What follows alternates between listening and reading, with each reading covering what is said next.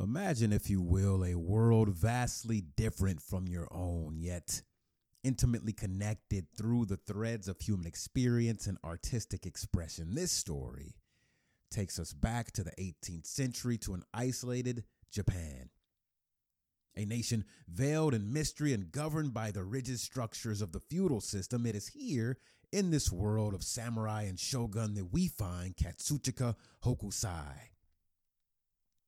a name that might not immediately resonate to everyone, but stick with me here because this guy's story is something else. And this is before he painted the world famous Great Wave off Kanagawa, before he was imitated by artists like Vincent van Gogh, before his artistic influence spread all over the world, before his artistic genius was ever noticed. He was a street peddler, a hustler, selling everything from spices to almanacs. Imagine the streets of Edo, now Tokyo, alive with the cacophony of commerce, the air heavy with the sense of street food, the shouts of vendors, a symphony of survival in this feudal world.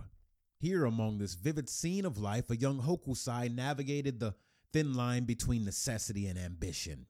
This backdrop of bustling Edo life sets the stage for Hokusai's emergence as an artist.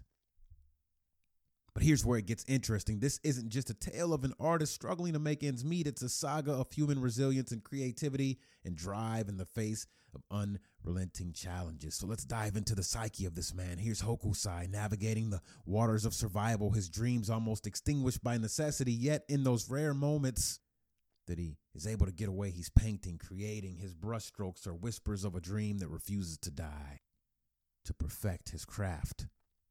So why does this matter? Why should we care about a Japanese artist from centuries ago? Well, here's the crux of it. Hokusai's story isn't just about art. It's about the human condition. It's about the hustle, the hard work, the drive, the relentless pursuit of something more, something profound. In a way, Hokusai's life and work encapsulate a universal quest to search for meaning, for purpose amidst the chaos of existence. He said, quote, "From the age of 6, I had a mania for drawing the form of things, and by the time I was 50, I had published an infinity of designs. But nothing I did before the age of 70 was worthy of attention. At 73, I began to grasp the structures of birds and beasts and insects and fish and of the way plants grow. If I go on trying, I will surely understand them still better by the time I am 86, so that by 90, I will have penetrated to their essential nature. At 100, I may well have a positively divine understanding of them, while at 130, 40, or more, I will have reached the stage where every dot and every stroke I paint will be alive. May heaven, that grants long life, give me the chance to prove that this is no lie." Katsushika Hokusai.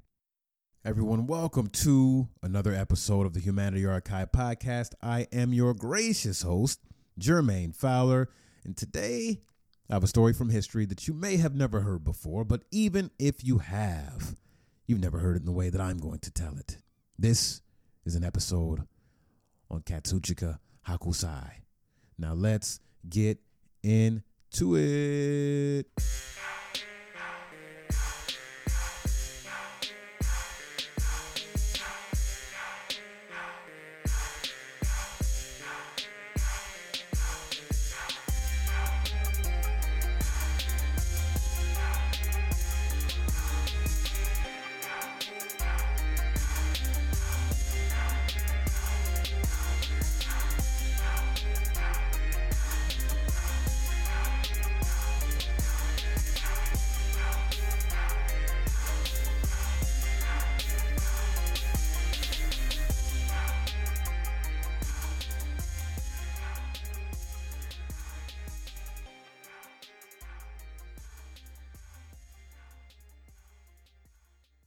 If you're a fan of the Humanity Archive and you enjoy the show and the telling of the overlooked aspects of history, I am asking you to go over to patreon.com/the Humanity Archive right now, pause the show, sign up to donate at least $2 a month or more if you can, and that is going to help with the production of this show to keep the going and allow me to continue to tell these stories. So again, That's patreon.com/The Humanity Archive, and you can become a monthly supporter of the show.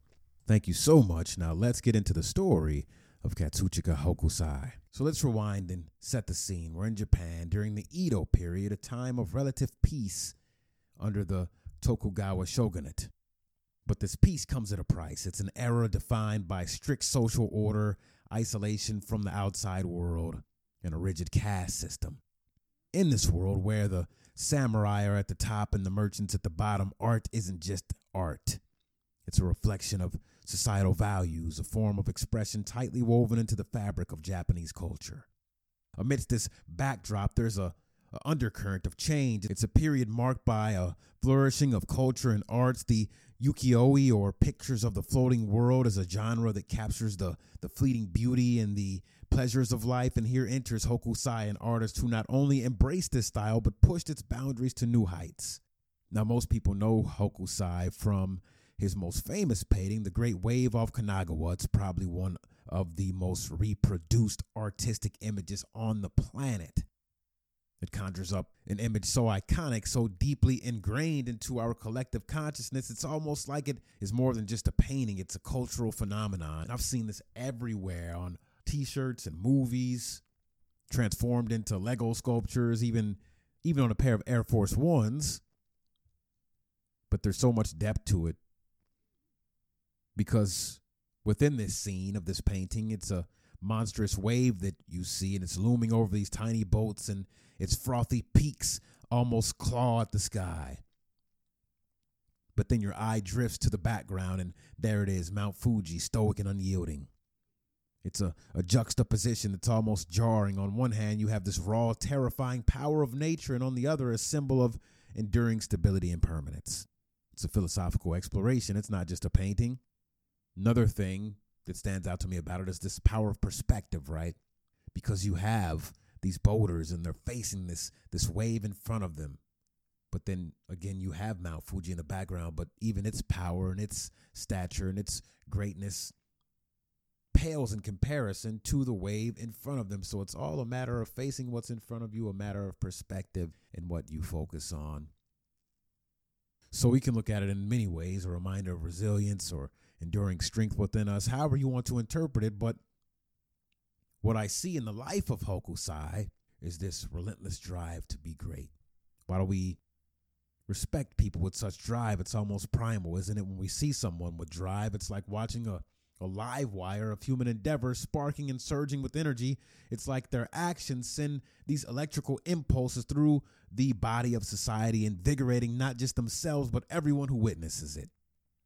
And so for Hokusai, this isn't just about making ends meet. It's about the human spirit's relentless drive to express, to create, to be more. And so in the case of Hokusai, this drive is not just about survival. It's a balance of patience and passion, patience and passion.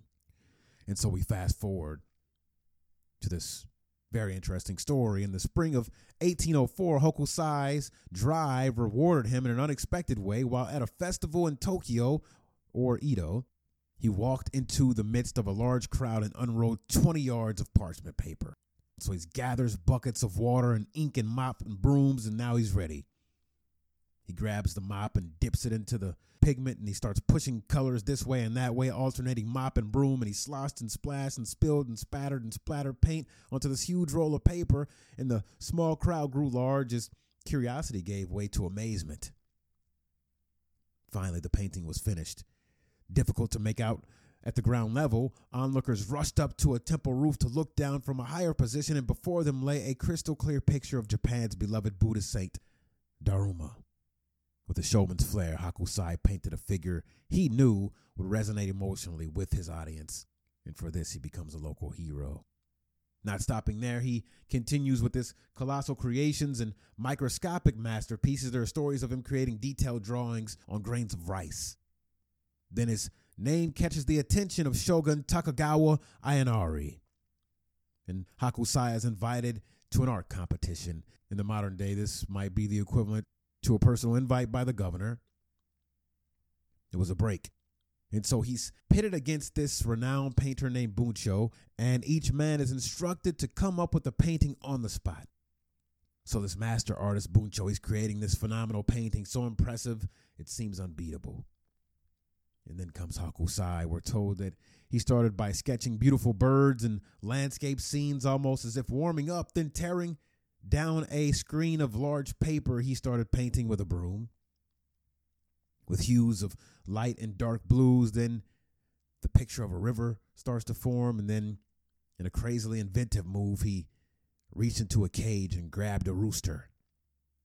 He dipped its talons into the reddish-orange paint, then released it onto the paper, and the rooster walked around, and its footprints created a random pattern of fall maple leaves. People were amazed. This painting looked fondly familiar. Most in the crowd had visited the Tatsuta River in the fall for its natural beauty, and so they would have admired the orange leaves floating downstream. Hokusai was a master at connecting his art to the very memory and soul of the crowd. He had recreated that Tatsuta River. And so through his drive and inventiveness, his name was firmly cemented as the people's champion in Japan. Katsushika Hokusai, a man who utterly absorbed himself with art and drawing, creating these woodblock prints, and he was so engaged with his work, we might call him a little obsessive. Said he wouldn't even look up from his work to accept the packets of money regularly delivered for his art commissions. So they were left on the table. And then when a bill collector came to collect, he would just hand him an envelope, whatever was inside, barely looking up from his work. Some bill collectors were shortchanged and returned angry, and others got more than what was owed. Ceaseless, never-ending drawing, creating, painting. In modern psychology, we'd probably view him as a neurotic and a perfectionist, yet there is something to be said about the tremendous value of focused work. He produced so many works of art that it almost defies calculation. He completed no less than 40,000 prints and paintings and drawings and sketches like a machine, producing daily without fail. He drew nature in the form of animals and birds and insects and fish and mountains and grasses and landscapes. Lightning and thunder and wind and fire never escaped his pen. His sketchbooks show people of all professions and activities, weavers and wrestlers and archers and soldiers, potters and merchants. He illustrated mythical heroes and ghastly ghosts. With great care, he depicted men and women and children and crowds, prostitutes and beggars, samurai and statesmen. No subject escaped his drawing table. And let's not forget his foray into the more risque aspects of art. For instance, Hokusai's dive into the world of shunga. The erotic art is both fascinating and eyebrow-raising. I mean, when you come across these depictions of a woman and an octopus and an intimate embrace, you can't help but think, man, what exactly was going on in that workshop of yours, Hokusai? It's the side of his art that definitely makes you wonder what his dinner table conversations might have been like in his household. But Hokusai's charm came from his ability to capture the human condition and all its beauty and of the natural world that we all live in, and exploring the familiar and farther reaches of his imagination. And there's a quote from Tales of the Floating World by Asaya Ryoe that really sums up this. He says, quote, living only for the moment, savoring the moon, the snow, the cherry blossoms, and the maple leaves, singing songs, drinking wine, and diverting oneself, and simply floating. Unconcerned by the prospect of imminent poverty, buoyant and carefree like a gourd, carried along with the current of the river, unquote. Hokusai lived out his moment through artistic expression. He lived through trauma and civil war and rapid social change, restricting laws and the full range of human trials and tribulations, yet he kept painting. In a terrible fire, his house burned down and he lost much of his life's work, and this didn't stop him from his pursuit, his drive. Some of his best works were completed at 87 years old. Hokusai lived to the old age of 90, and one of his few surviving quotes tells us much of his character, his drive, and humble quest for perfection. He said, quote, if only heaven will give me just another 10 years, just another 5 more years, then I could become a real painter, unquote. Thank you. That is our episode for today on Katsushika Hokusai. I hope that you thoroughly enjoyed that peek into the life of a man who is striving, and driving toward perfection. I think deep down, Hokusai must have known that he would never attain perfection, but he wanted to do his best and be the best that he could at his craft. And so I hope you join me next time on the Humanity Archive podcast. But in the meantime, please support the show. Go over to patreon.com/the Humanity Archive. Make a donation of whatever you can to support the creation of these shows. Thank you again. I love you all, and I will see you next time.